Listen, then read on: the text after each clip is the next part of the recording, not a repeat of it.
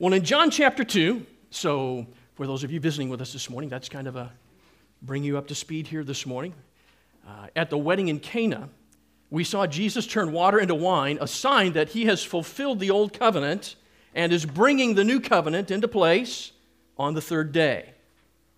The new covenant is like a marriage between Jesus, who is the bridegroom, and his church, who is the bride, that is, all who would believe in him. Then, at the Passover feast in Jerusalem, Jesus showed himself to be God's true Passover lamb who takes away the sins of the world by driving out all the other old covenant sacrificial animals out of the temple. And then Jesus declared that he himself would actually replace the temple when he said, "Destroy this temple, and in 3 days I will raise it up," referring to his coming death, burial, and resurrection. Jesus is the Lamb of God, and Jesus is God who has tabernacled among us. That's how he's the temple. He's the place. He's the presence of God. And John the Evangelist is showing us that Jesus is the fulfillment of the Passover, the feast that he's at, and thus the Savior of the world. John chapter 2 was a good chapter. Then John says that although many believed Jesus because of his signs that he was doing, Jesus did not entrust himself to them because he knew what was in a man.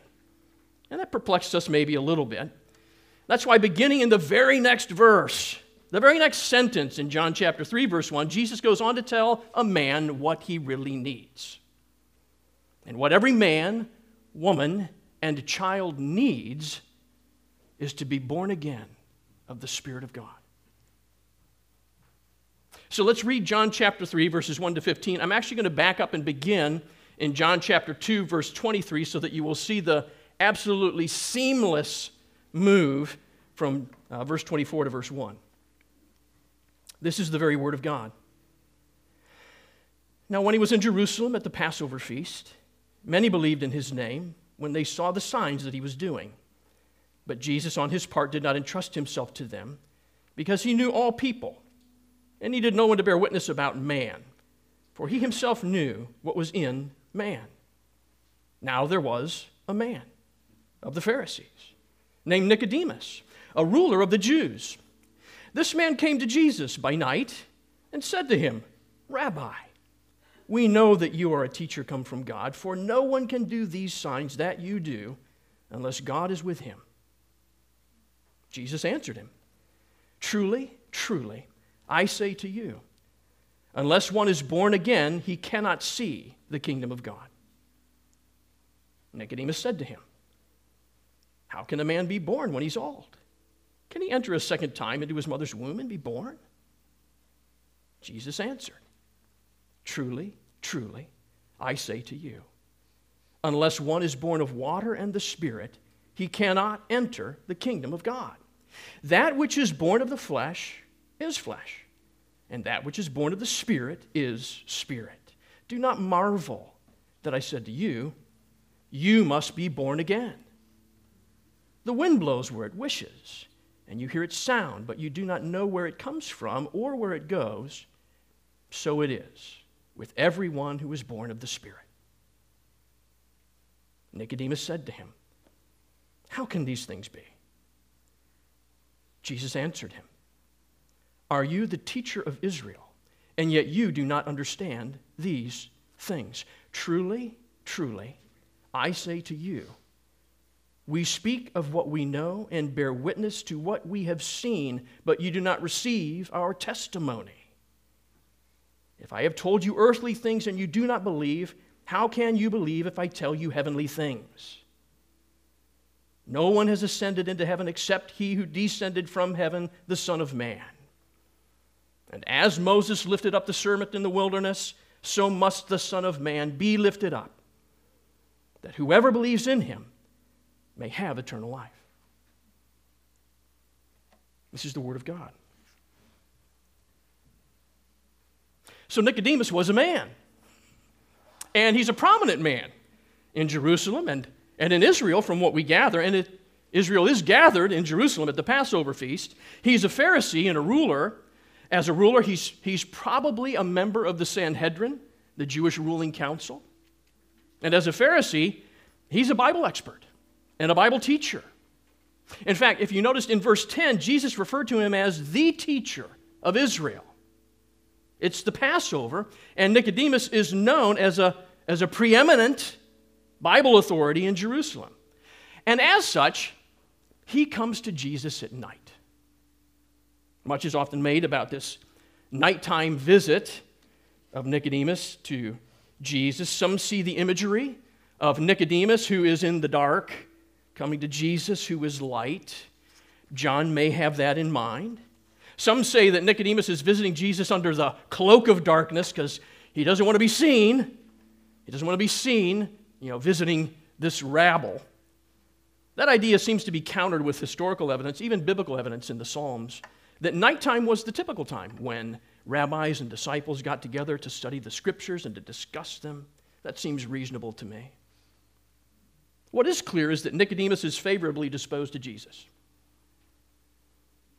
Rather than gathering with others to talk about Jesus or to criticize Jesus, he goes straight to Jesus to have an honest and forthright conversation.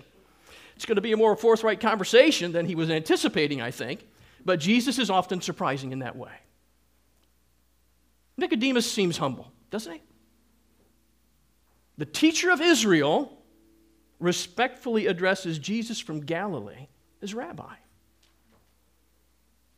And he reveals himself to be one of those men at the end of chapter 2 who believes Jesus to be a teacher from God because he has seen the signs Jesus has given, right? That's how he's identified. Which does shed some light back on those people described in chapter 2, verse 23. They have not bent the knee. These who have believed in his name, they have not bent the knee and pledged to follow Jesus as Messiah. They are only reasoning with their natural minds, based on what they saw, that there's something interesting, even attractive, about this man, Jesus. Nicodemus is just a sign-believing man. And Jesus is the one doing those signs. So he goes to meet Jesus. In fact, later in chapter 6, Jesus will tell the crowd of 5,000 that the only reason they were following him was because of the sign of bread that he fed them, and not because of what the sign points to him, which it points to him to say that he's the bread of life. That's kind of what's in a man too, because Jesus knows what's in a man. Still, Nicodemus comes to Jesus believing that God is somehow with Jesus, empowering Jesus to do what he's doing. Because Nicodemus, the Pharisee, has the same hopes, same expectation of God sending a Messiah, his prophet, his capital P prophet, or maybe even Elijah, as every other Jew at that time. So he brings his initial observations and his preliminary conclusions straight to Jesus. I have to wonder, what if Jesus was merely a rabbi? Now, he's not. He's much more. But what if he was merely a rabbi? Even a godly rabbi. This visit from this Pharisee, this ruler, the teacher of Israel, this leader, the preeminent one teacher in Israel, could be a pretty helpful meeting to his ministry. Nicodemus could be the means by which Jesus makes inroads instead of enemies of the real movers and shakers in Israel. This could be a real boost to Jesus' earthly ministry. This may be the guy you really want to be part of your church. Wow. If we could just get him to be a part of the church. If Jesus was merely a rabbi, it might be time to play the game just a little bit. Take advantage of this innocent opportunity that's happened upon him. Because you can imagine ministry leaders or churches behaving that way, can't you? But that's not Jesus. Jesus is not just a rabbi. And the opportunity here is really for Nicodemus. Jesus receives Nicodemus and what he has said as far as it goes, and goes to tell Nicodemus what he needs.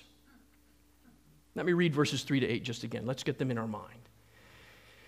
Jesus answered him, "Truly, truly, I say to you, unless one is born again, he cannot see the kingdom of God."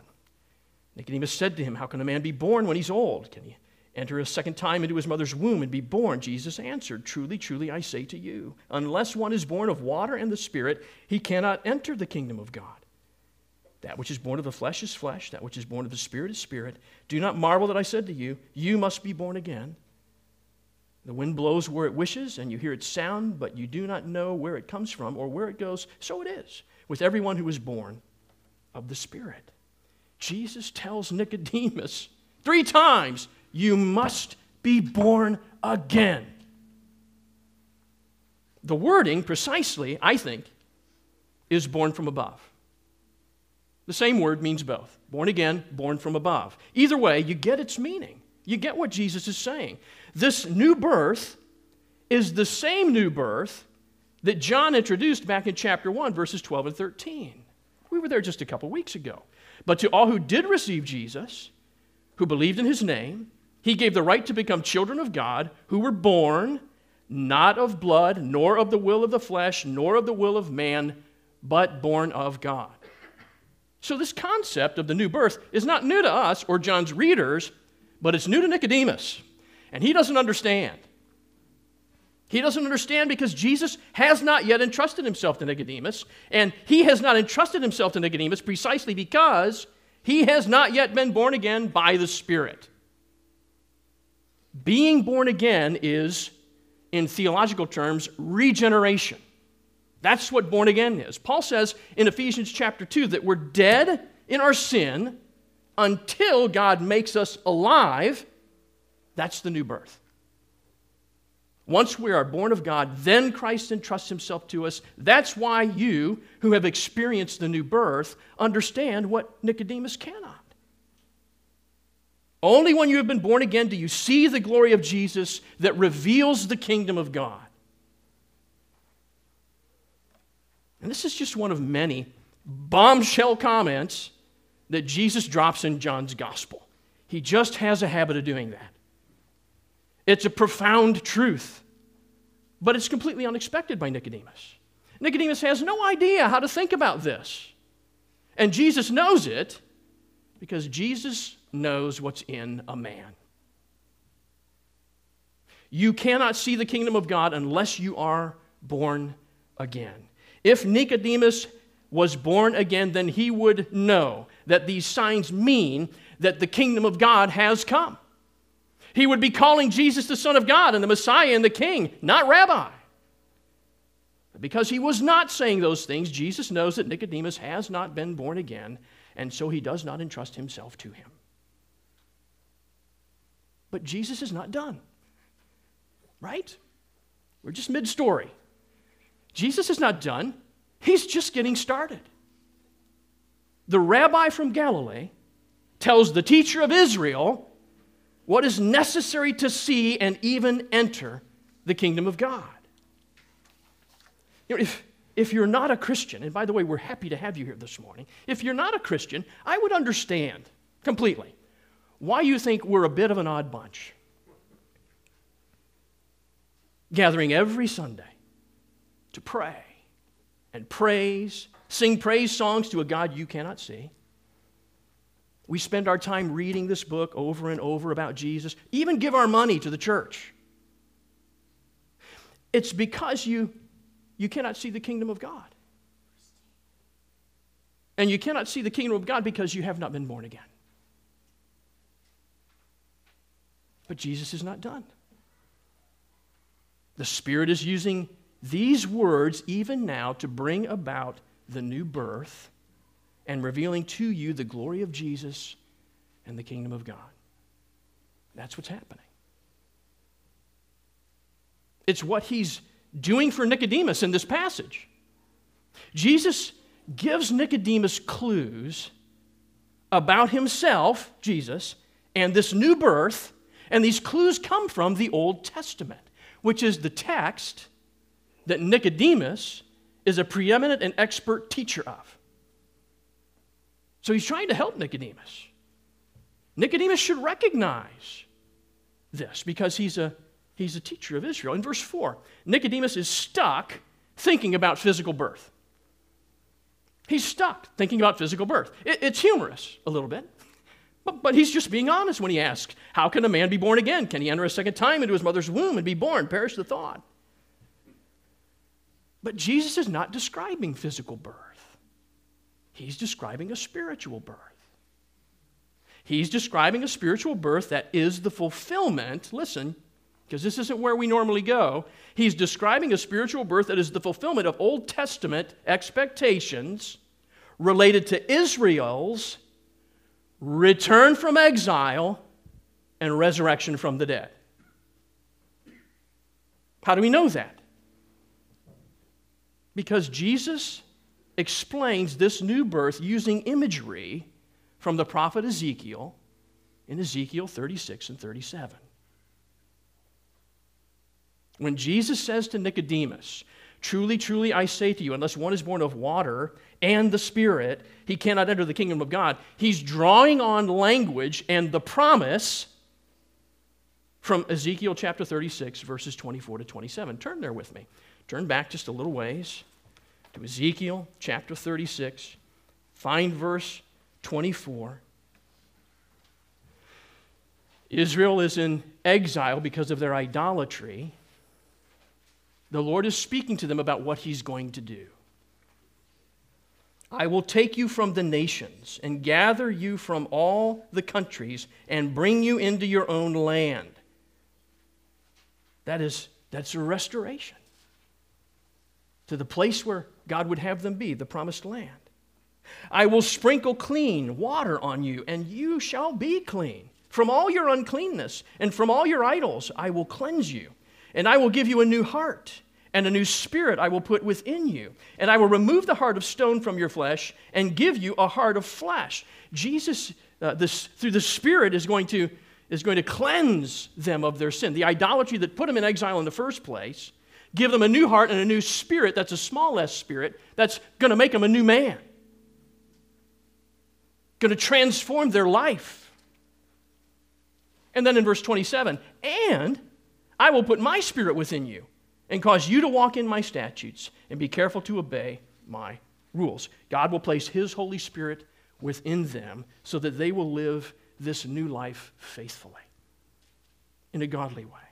Jesus is telling Nicodemus that he must be born again of the water and the Spirit promised in Ezekiel. The Spirit who will do a sin-cleansing work in you, transforming your own spirit, and then put His Spirit in you to dwell within you so that God is present with you always. This is being born again of the water and the Spirit. Jesus is saying to Nicodemus, look, that's who I am, and that's what I'm doing. That's what the signs point to. Jesus is fulfilling God's Old Testament promise of restoration and renewal, of cleansing and rebirth, and new life with the Spirit of God. That's what Jesus is bringing. See, John is big about showing us in his gospel that Jesus is fulfilling the Old Testament promises. But to help Nicodemus out, it's as if Jesus takes out a sheet of paper and draws a line down the middle, creating two columns, and he puts natural birth, that's what Nicodemus is thinking about, on one side of the sheet of paper, and he puts spiritual birth, that's the birth he's talking about, on the other side of the paper, and he does this side-by-side comparison right here for Nicodemus to see. That which is born of the flesh is flesh. When you were born of your mother, you were born into this physical realm, the realm of the flesh. Comparison. That which is born of the Spirit is spirit. When you are born of the Holy Spirit, you are born into the spiritual realm. When you are washed clean and given a new heart and a new spirit, and when you are filled with God's Holy Spirit, you are born of God, and you are made a child of God. You've probably noticed that you must be born again is a passive indicative. You figured that one out before, right? It's kind of a command. It's an indication. You must be born again, and yet it's passive. You can't born yourself again. someone has to act upon you. Someone else has to born you again. You did not cause your physical birth, and you cannot cause yourself to be born spiritually. You must be born not of the will of the flesh, nor of the will of man, but by the will of God, all the way back to chapter 1. This has already been told to us. So Jesus says again in verse 7, do not marvel that I said to you, you must be born again. We should note, it's not obvious to us in English. We should note that Jesus says, do not marvel that I said to you, singular, you Nicodemus, that you, plural, must be born again. Now that's bad grammar on Jesus' part if all he's doing is talking to Nicodemus, unless he's saying something bigger. And he's saying something bigger. Everyone needs to be born again to see the kingdom. Jesus has come so that all who are born again will enter the kingdom of God. But how does that happen? It happens by the Spirit. So Jesus uses the imagery that Nicodemus is familiar with now from Ezekiel chapter 37, beginning in verse 9. Find Ezekiel chapter 37. In verse 9, the Lord has transported the prophet to a valley of dry bones. You may be familiar with this story. And then God says to the prophet, prophesy to the breath. Breath in Hebrew is the same word for wind, is the same word for spirit. So you see the connection in using this word. Prophesy to the breath, the wind, the spirit. Prophesy, Son of Man, and say to the breath, thus says the Lord God, come from the four winds, O breath, and breathe on these slain that they may live. So I prophesied as he commanded me, and the breath came into them, and they lived and stood on their feet, an exceedingly great army. Not just one, but all. When the breath moved, when the wind moved, when the Spirit came. Verse 11, then he said to me, Son of man, these bones are the whole house of Israel, all of God's people. Behold, they say, our bones are dried up, and our hope is lost. We are indeed cut off. Therefore prophesy and say to them, thus says the Lord God, behold, I will open your graves and raise you from your graves, O my people. And I will bring you into the land of Israel. And you shall know that I am the Lord when I open your graves and raise you from your graves, O my people. And I will put my spirit within you, and you shall live. And I will place you in your own land. Then you shall know that I am the Lord. I have spoken, and I will do it, says the Lord. The imagery is coming into focus now, isn't it? The same Hebrew word is used for breath, wind, and spirit. You cannot make the wind blow. You cannot stop the wind from blowing. So it is with everyone who is just dead bones lying dry in a valley, but who is born of the Spirit. This is how new life will be accomplished, by the water and the Spirit and the wind and the Spirit. Nicodemus should be putting two and two together now. When he hears wind and spirit, when he hears water and spirit, his mind is going, gosh, that sounds like Ezekiel. Gosh, that sounds exactly like the resurrection in Ezekiel. Gosh, that sounds just like the renewal in Ezekiel. Gosh, that sounds just like the new heart and the new life and the new spirit and the Spirit of God within me that Ezekiel promised. Nicodemus should be putting two and two together. Remember the sound of those rattling bones in the valley of death, Nicodemus, that you've been teaching? It's the Spirit who comes and gives life to those dead in their sin. And this will be the case with all of God's people. An exceedingly great army. The new birth, being born again, spiritual regeneration, is something like being resurrected from the dead and being brought to life. I keep going back to maybe something that's more present in our minds, Ephesians chapter 2. When Paul says, and you were dead. He's talking to the church. And you were dead in the trespasses and sins in which you once walked, following the course of this world, following the prince of the power of the air, the spirit that is now at work in the sons of disobedience, among whom we all once lived in the passions of our flesh, carrying out the desires of the body and the mind, and were by nature children of wrath, like the rest of mankind. But God, being rich in mercy because of the great love with which he loved us, even when we were dead in our trespasses, made us alive together in Christ. It's by grace that you've been saved, and raised us up with him and seated us with him in the heavenly places in Christ Jesus, so that in the coming ages he might show the immeasurable riches of his grace in kindness towards us in Christ Jesus. Oh, by the way, for grace you have been saved through faith, and this is not your own doing. You can't born yourself again. It's the gift of God, and it's not a result of works, because you can't born yourself again, so that no one may boast except in the Lord Jesus Christ.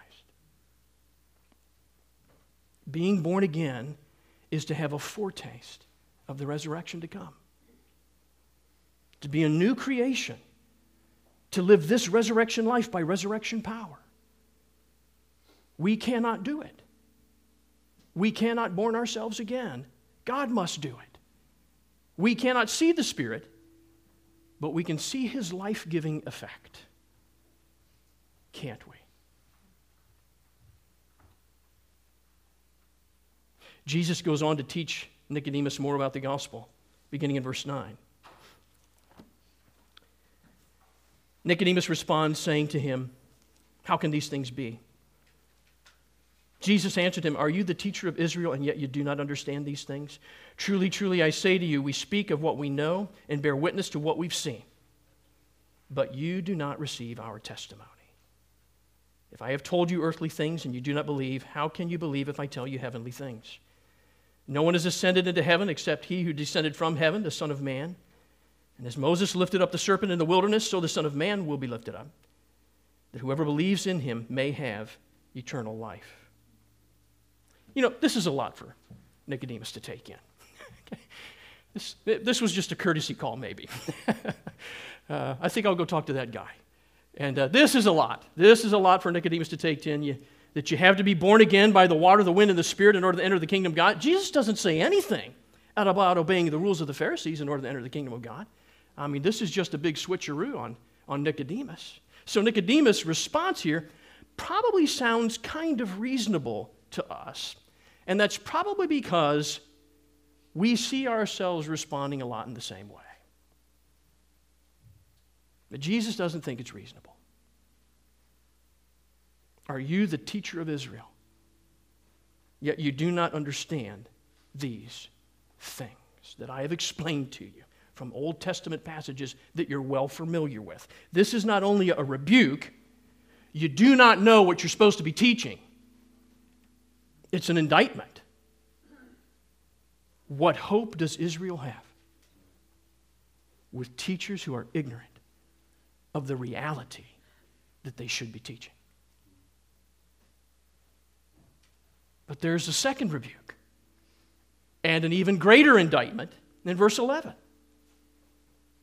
Truly, truly, I say to you, we speak of what we know and bear witness to what we have seen, but you do not receive our testimony. You see, at the heart of Nicodemus' not understanding is his unwillingness to believe Jesus. He'll never figure out the truth without first accepting that the source is true. Jesus has explained it, and that ought to be enough for Nicodemus based on the reality of who Jesus is. The Son of David, the anointed Messiah, God's Word made flesh, tabernacling among us. You see, you can't respectfully call Jesus Rabbi.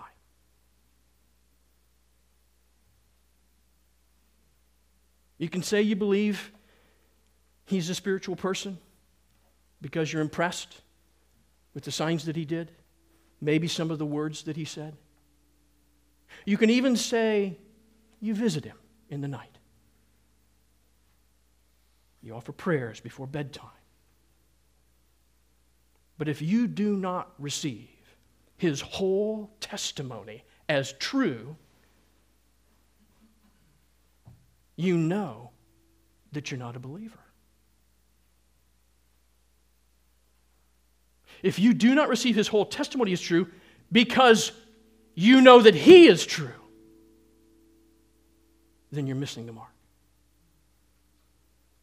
You're in the same place as Nicodemus. You are sitting in judgment over Jesus' words, deciding whether they're true or not. You are deciding what parts of the Bible you'll believe and which parts of the Bible don't matter. Because you are sitting in judgment over Jesus himself. I'll decide what's true of the things that Jesus says. This is deadly foolish.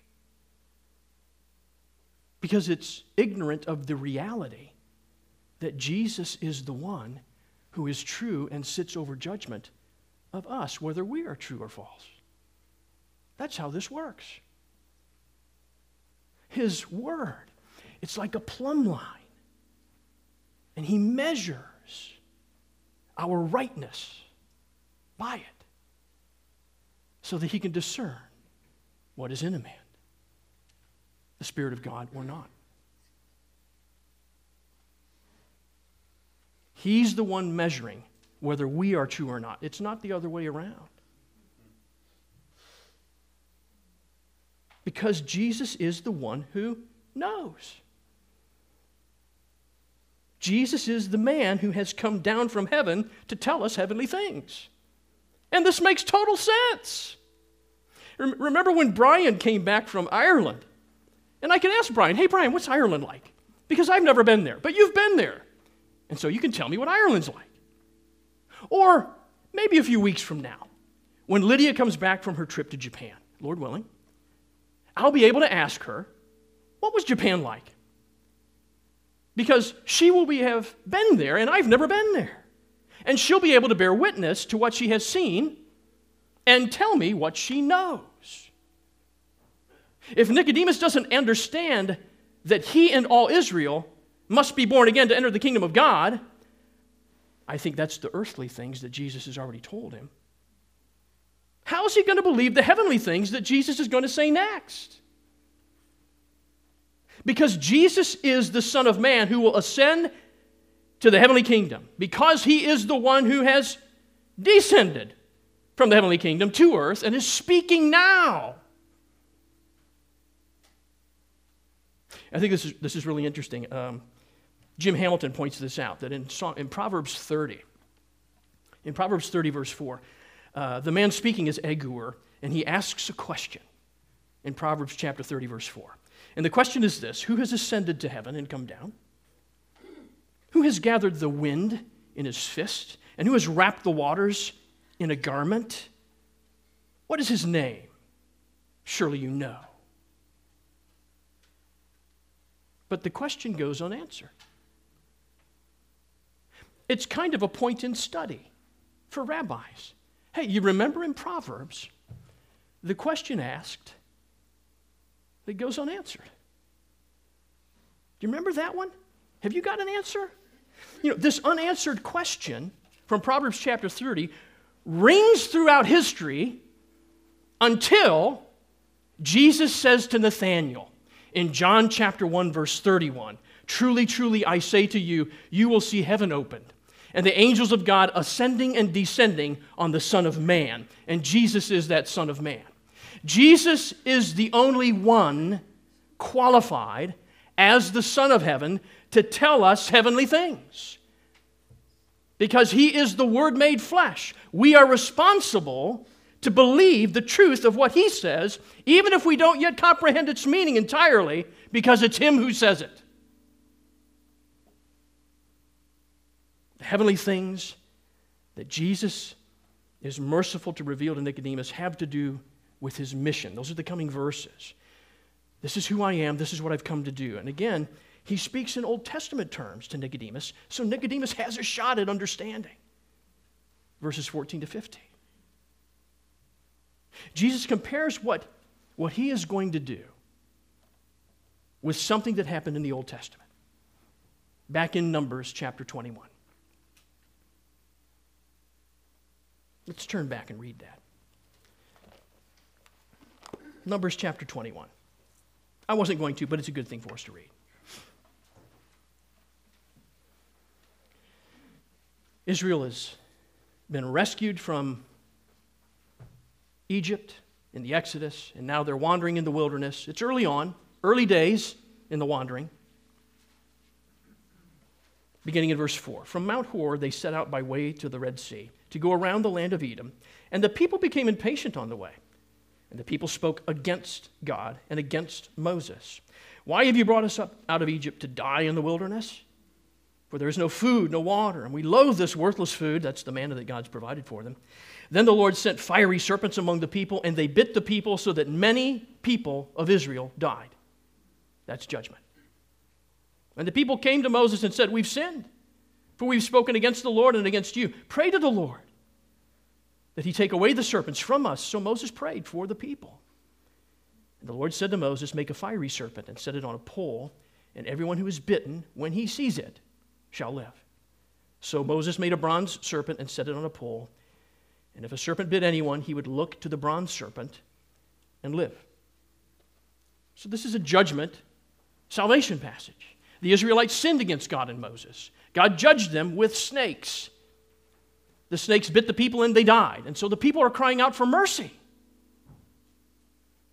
God instructs Moses to make an image of God's instrument of judgment, which is the snakes, the serpent.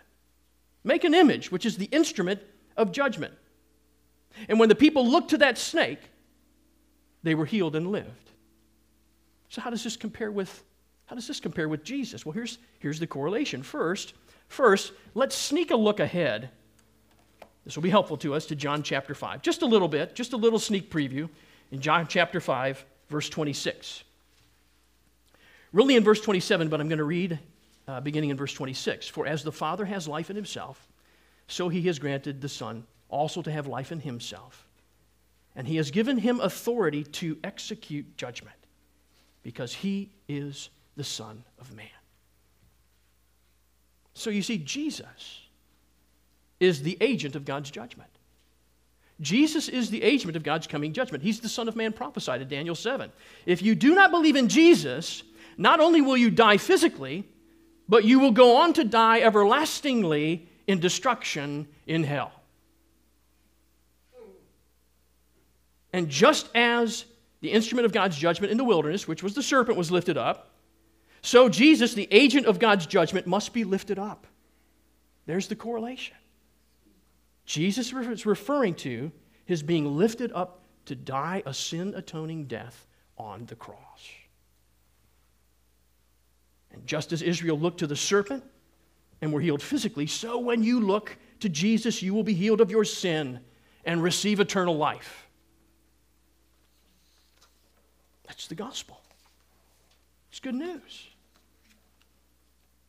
Another thing Nicodemus would have noticed is that this lifted up language is used prominently somewhere else. It's in Isaiah 52 and 53. Jesus is the wise serpent who shall be lifted up and exalted.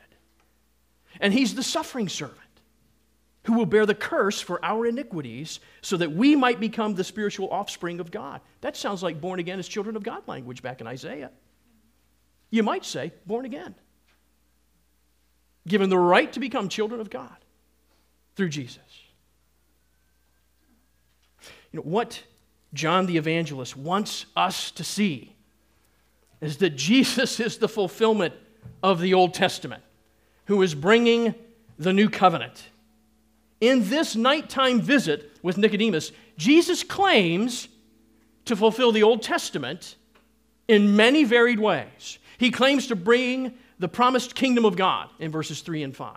He claims to bring sin cleansing, life transformation, promised in Ezekiel chapter 36 through the new birth in verses 5 and 6. In verse 8, he promises to make us partakers of the resurrection by the wind of the Spirit promised in Ezekiel chapter 37. As the ascending and descending Son of God, Son of Heaven, he claims to be the answer to the age-old question of Proverbs 30. Who is that? It's Jesus. Jesus again claims to be the Son of Man from Daniel chapter 7.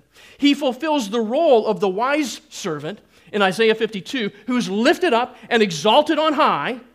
And dear friend, Jesus is the suffering servant from Isaiah chapter 53, and God's agent of judgment from Numbers chapter 21, who was lifted up on the cross to bear God's just punishment for your sin.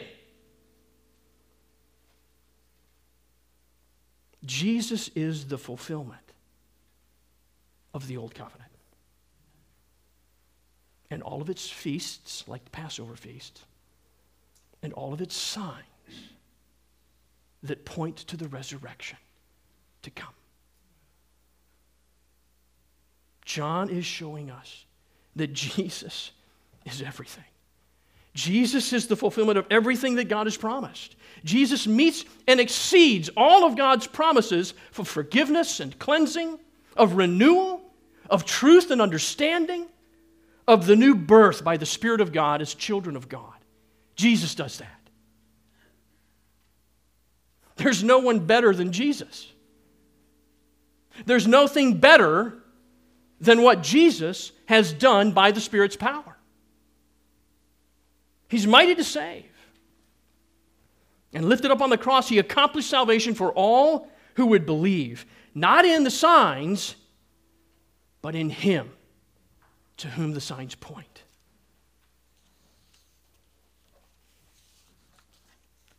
So behold Jesus, lifted up before you in the Word. Behold him.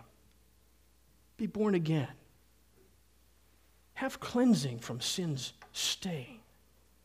Have freedom from sin's power.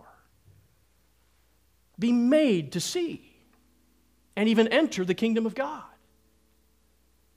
Worship him. Love him. Commit your soul to him and anything he says, because he says it. You know the words, lifted up was he to die. It's finished was his cry. Now in heaven, exalted high. Hallelujah. What a Savior. Let's pray.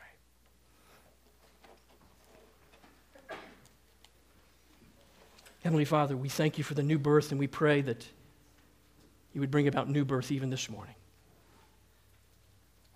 That Jesus might entrust himself as true and glorious and make the kingdom visible to those who do not know him, so that they now would know him. That they would know him as Savior, that they would know him as King, that they would know him as friend. Father, we thank you for our holy Christ, our godly Christ, our righteous Christ. We want to look to him. Make us to love him, we pray.